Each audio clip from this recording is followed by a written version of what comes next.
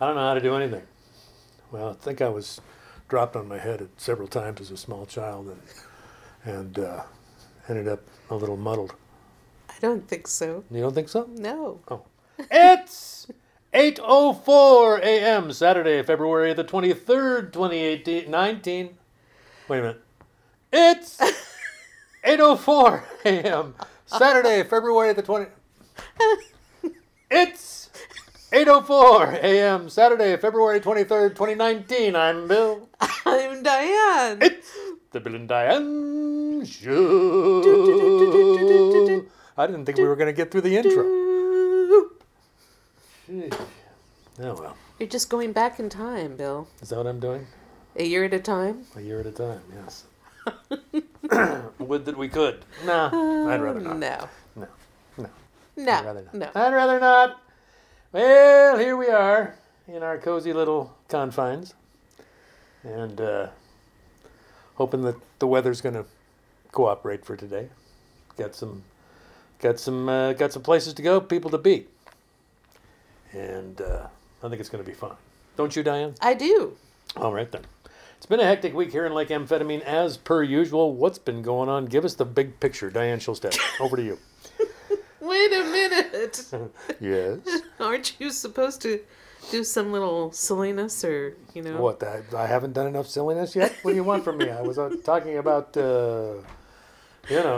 being used as a basketball as a small child and, things like that.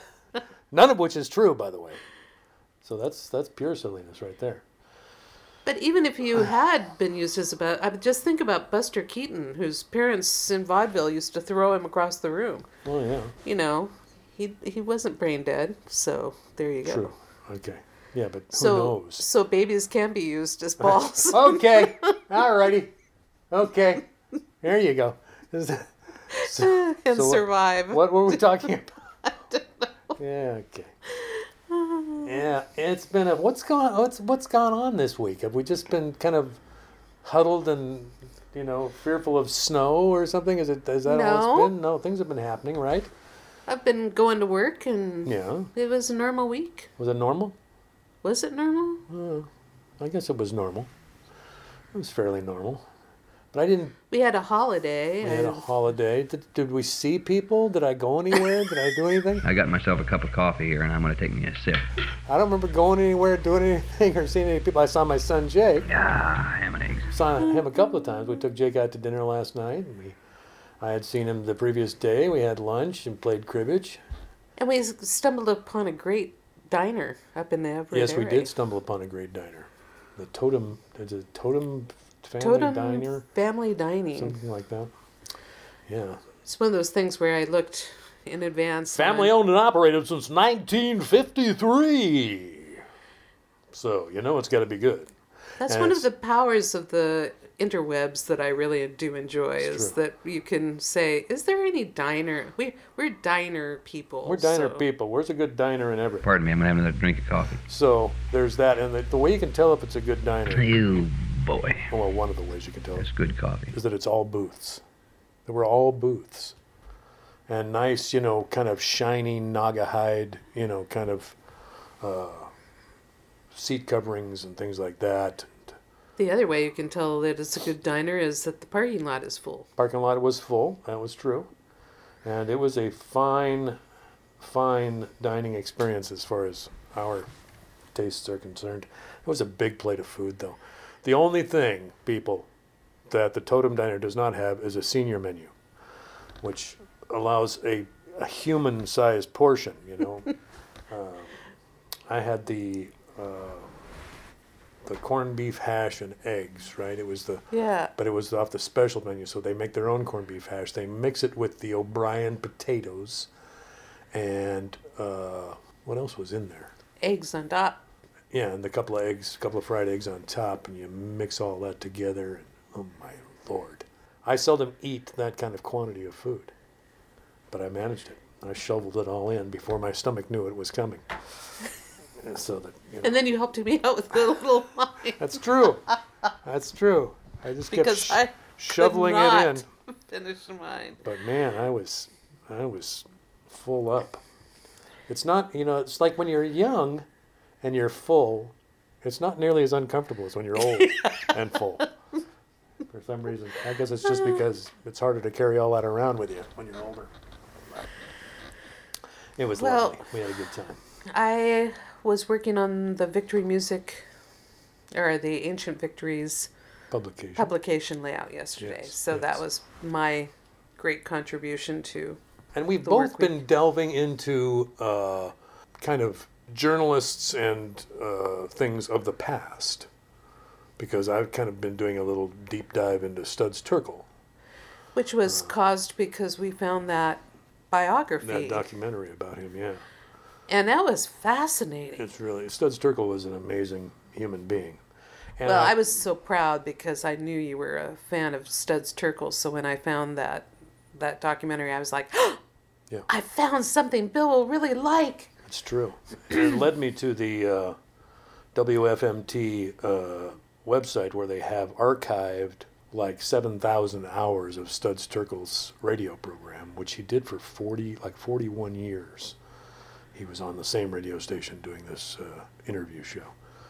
So that was an amazing kind of deep dive and something that I will return to again and again. I've got it bookmarked now, and so I can go back there when I'm feeling distraught somehow about present day life, and I can dip back into a time where conversations seem to be kind of, the coin of the realm, really kind of vital stuff. And he interviewed all kinds of people, from famous people to just working people off the street, and really created quite a body of American life captured in audio form, which is my favorite form. I think audio. I was able to purchase an audio file of his book, Working, where it has, we haven't listened to it yet, but I purchased it because. Does he read it? No, it's the actual interviews of the people that he interviewed. Oh, cool. So I'm very eager to hear that, because it's just talking about people's jobs, and they just talk about what they like and don't like about their jobs. Yeah. All sorts of different jobs. I thought that was so fascinating when we were watching the biography that I thought, I'd really love to hear that. I wonder if there's any way to listen to that. Well, then I had an interesting way into listening to someone from the past as well. The way that my situation came about was that I was talking to one of my podners at work, who is distressed by the news, and I was talking to him about how different news is and the news delivery is these days as opposed to when we were young. Yeah. Because when we were young, my memory of the news was Walter Cronkite and David Chet Huntley Brinkley. and David Brinkley. Yeah. Yes. Yeah. So those were the three, I think. Well, and Howard K. Smith or whoever was on ABC, because Cronkite was on CBS and Huntley Brinkley were on NBC. But So I it would've been remember Frank there Reynolds. being Frank Reynolds was, and maybe it's just a child's vision of what the adult world looks like, but my memory of it was that the news was very measured and sober, and you kind of there was a feeling that if you wanted to know what was going on, this is where you went. There was it was like a single source. Right. I mean, you'd hear basically the same thing on all three networks, but that's where you found out what was going on. Now it's like the news is so completely fragmented. Well, what I was bringing up was how, like, if you see in YouTube just the clips of the news, what they are naming it, they're saying things like, so-and-so destroys blah, blah, blah, or whatever. And I feel like, really? I mean, it's weird to me to see that. So I was saying what it seems to me is the way that news is presented now is that it's getting you into a tribal feeling about, I have this thought or whatever, and it's just magnifying that power of that thought for each group. And so anyway, I was talking to him about how news was very differently broadcast when we were young, and I asked him if he had ever heard of Edward R. Murrow, and interestingly, he had gone to the college, the School of Communications, that has Edward R. Murrow. That's their namesake, but he did not know about who Edward R. Murrow was. And I found it so interesting because he did not know, he didn't really know about Watergate. And he kind of vaguely had heard something, but it wasn't really something that he had been taught, I don't think. And I was talking to you about the fact that there were many things that I don't remember being taught in school. I never remember being taught about McCarthyism, right, or some of the events that were in my parents' generation and they had lived through. So I was commenting how interesting it is that what you're living through, the momentous times that you're living through, are not even really in the next generations focused upon. That history hasn't been written yet completely, and so it's not taught. Yeah, that's right. Yeah. But it was so fascinating because when I started telling him about Murrow and his broadcasts and all that, I said that the way I learned about it was through a movie, which was Good Night and Good Luck. Right. Because it was really before my time. I mean, it was right before I was born. Yeah. That all these events were going on. But I was so appreciative of that movie because of the history that it gave and the way it presented it. Right, and it was kind of like opening the door. It was not, it didn't give you full knowledge of those times, but it gave you a sense of the atmosphere of those times, which for people like us, I think, invited us to look deeper, to find out more, and go to some of the source material. But it's an amazing movie. It's an amazing document. This morning I was watching a little interview with George Clooney about the movie, why he made the movie, and I wanted to play a little clip of what he said. It's George Clooney being interviewed by Charlie Rose. For people like me, and so many journalists you know, I'm sure everyone else told you this, Murrow was a hero. A hero to your father. Yes. You knew the name Edward R. Murrow in Nick Clooney's household. Yeah, my father used to do the speech that we begin and end the film with, the famous box of lights and wires speech. Right. My dad used to stand on a chair when we were kids and do that speech, and he would do that, and he would do the Mark Anthony soliloquy. So it was one or the other. You either heard Friends, Romans, Countrymen, or you heard a box of lights and wires. We all steal from him when we do these commencement speeches. I know, you have to. But so you knew him, and so therefore, fast forward to knowing who Murrow was, knowing that this was a courageous journalist to, in the end, what he did, but ended up not in journalism by the time he died. Sure, not at all. To the decision to make this movie. Was it the Times that said, I got to tell a story, and Murrow's the man to tell the story through his experience, or something else? Well, there's a lot of things. I've always been fascinated with this specifically.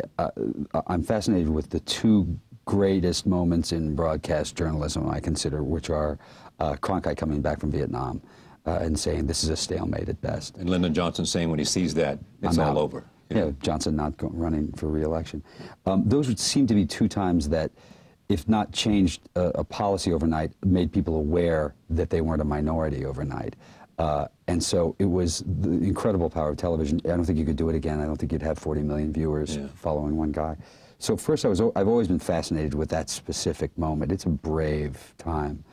I mean, you can't, you get it from the film, but the climate, you got it out in Hollywood where people couldn't get work, they were blacklisted, the whole environment at that time. And people living in fear. Living in fear, but living in fear of so many different elements. You were living in fear, kids were wearing dog tags because they thought they were going to get blown up, you had duck and cover drills. Right.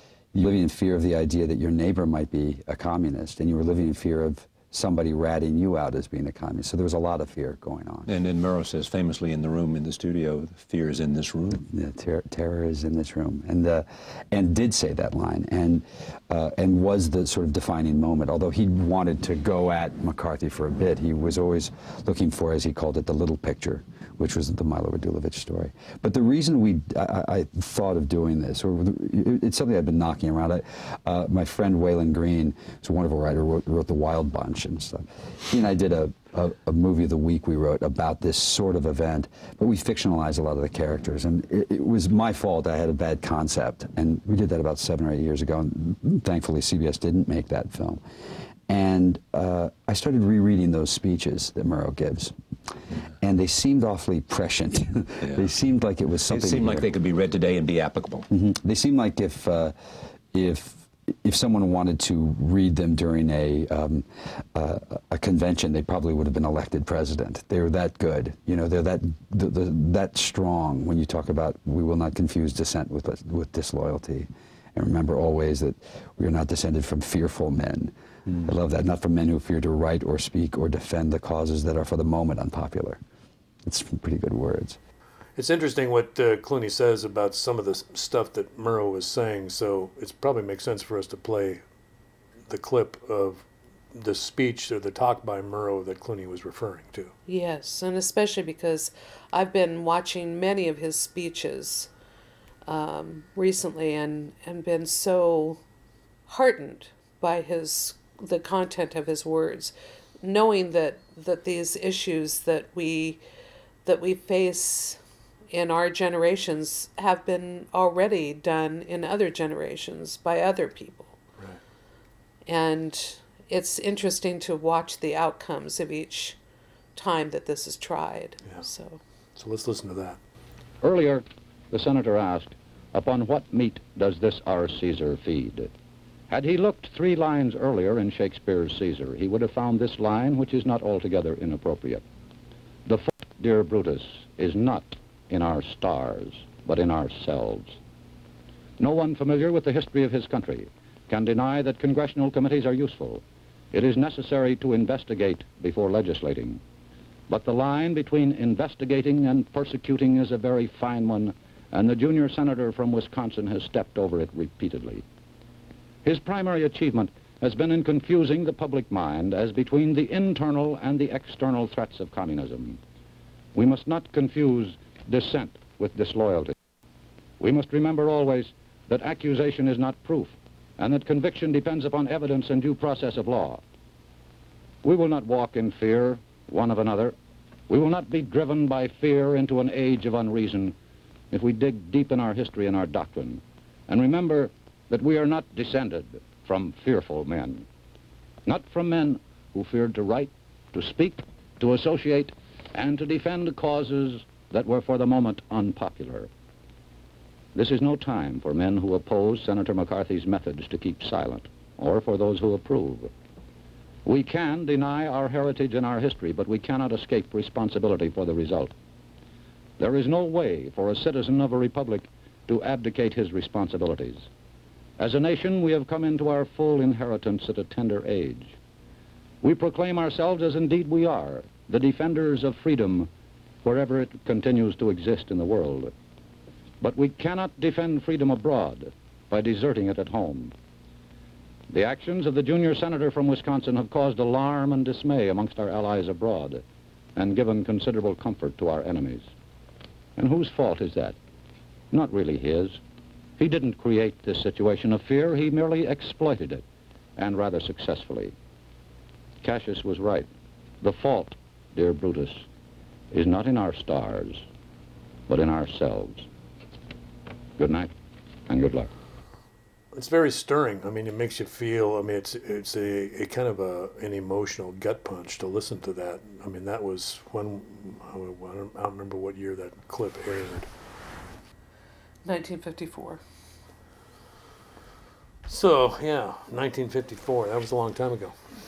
That was a few years before we were born. But it speaks, you know, it echoes into our time fairly effectively, you know. This guy was, I mean, there was a time when that was people, I mean, he had like 40 million people watched Edward R. Murrow's show. That just doesn't happen anymore. I don't think. And it was a pivotal moment. It basically brought down the whole McCarthy thing. This one broadcast, one 30-minute broadcast. So, pretty amazing stuff. So that's what we've been doing. What have you guys been doing? What have you guys been up to? Well, I just want to comment that the interest in history that I have now far exceeds the interest in history that I had when I was young. And I think the reason why that happens for a lot of people in their older years is that they've lived through enough history that they are starting to see patterns. And I think the reason why everybody is saying history may not repeat itself but rhymes, or that they are trying to say, hey, take a look back. But it's always going to be the older people who do that, right? And they are not as viable in the marketplace anymore. So people are saying, there always seems to be a reason to kind of marginalize that kind of talk when it comes up. But it's, and maybe that's just the way life flows, By the time you're old enough to have some wisdom, nobody wants to hear it anymore. But when you do see that things are repeating and you watch these various pieces of history play out, then I think you really are very much more interested in how it played out in past generations. Yeah. And I particularly loved the way this particular thing played out. Yep. And it gives you hope. You end up feeling hopeful about the way things are going to turn out this time around, And that's why I say hope. Hope. You're missing the hand gestures. She's pumping her fist in the air. Hope. What was that all you wanted to say? Hope? Well, yeah, hope, but hope rising from the past into the future. There you go. Life's crazy. So I get to go play music tonight, so I'm very hopeful about that. I got to change my strings and stuff like that. It's going to be fun. Got to go up to Snoqualmie and play at the Black Dog Arts Cafe up there, a place I really dearly love and appreciate. They do great work. Going to be playing with my buddy Rob Neisler up there tonight. I think we'll be, trading short sets. I don't know exactly how we're going to format it, but it should be a lot of fun. And I haven't been able to play my songs in front of people in too darn long. Well, because of all sorts of weird little incidences. Yeah, well. Weather being one, sickness being another, and, So I'm pumped.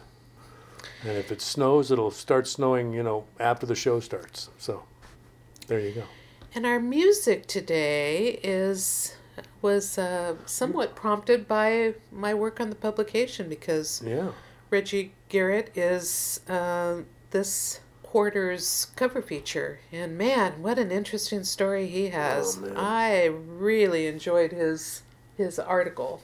Good. He's a great guy. I've known Reggie for 30 years or something like that. Yeah. He mentioned you in his article too. He did. Did he say something nice? Yeah. It wasn't derogatory? No, he was talking about various performers that he remembered and really enjoyed from the open mics in the past, and you were one of them. Well, there you go. Cat and Jim, and, Excellent. Illustrious company. Yeah. So we thought we would finish up today with one of Reggie's songs from an album he did, Reggie Garrett and the Snake Oil Peddlers. The album is called Something New, I believe. And the song is called Through and Through.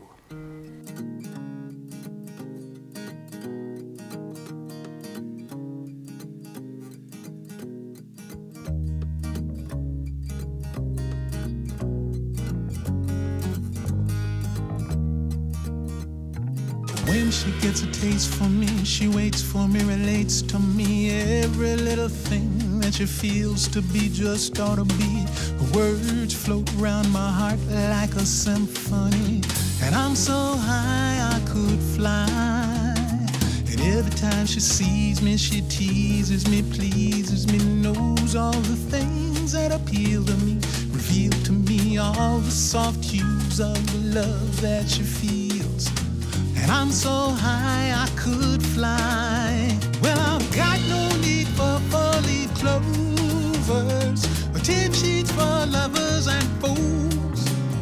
I don't care if no other approves her. I'm in love through and through.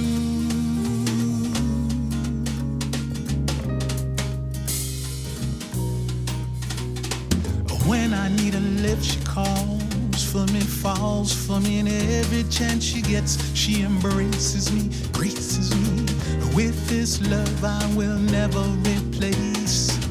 And I'm so high I could fly.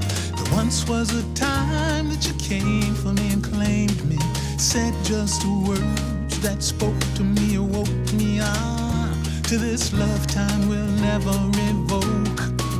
And I'm so high I could fly. Well, I've got no need for four-leaf clovers, tip sheets for lovers and fools. I don't care if no other approves her. I'm in love through and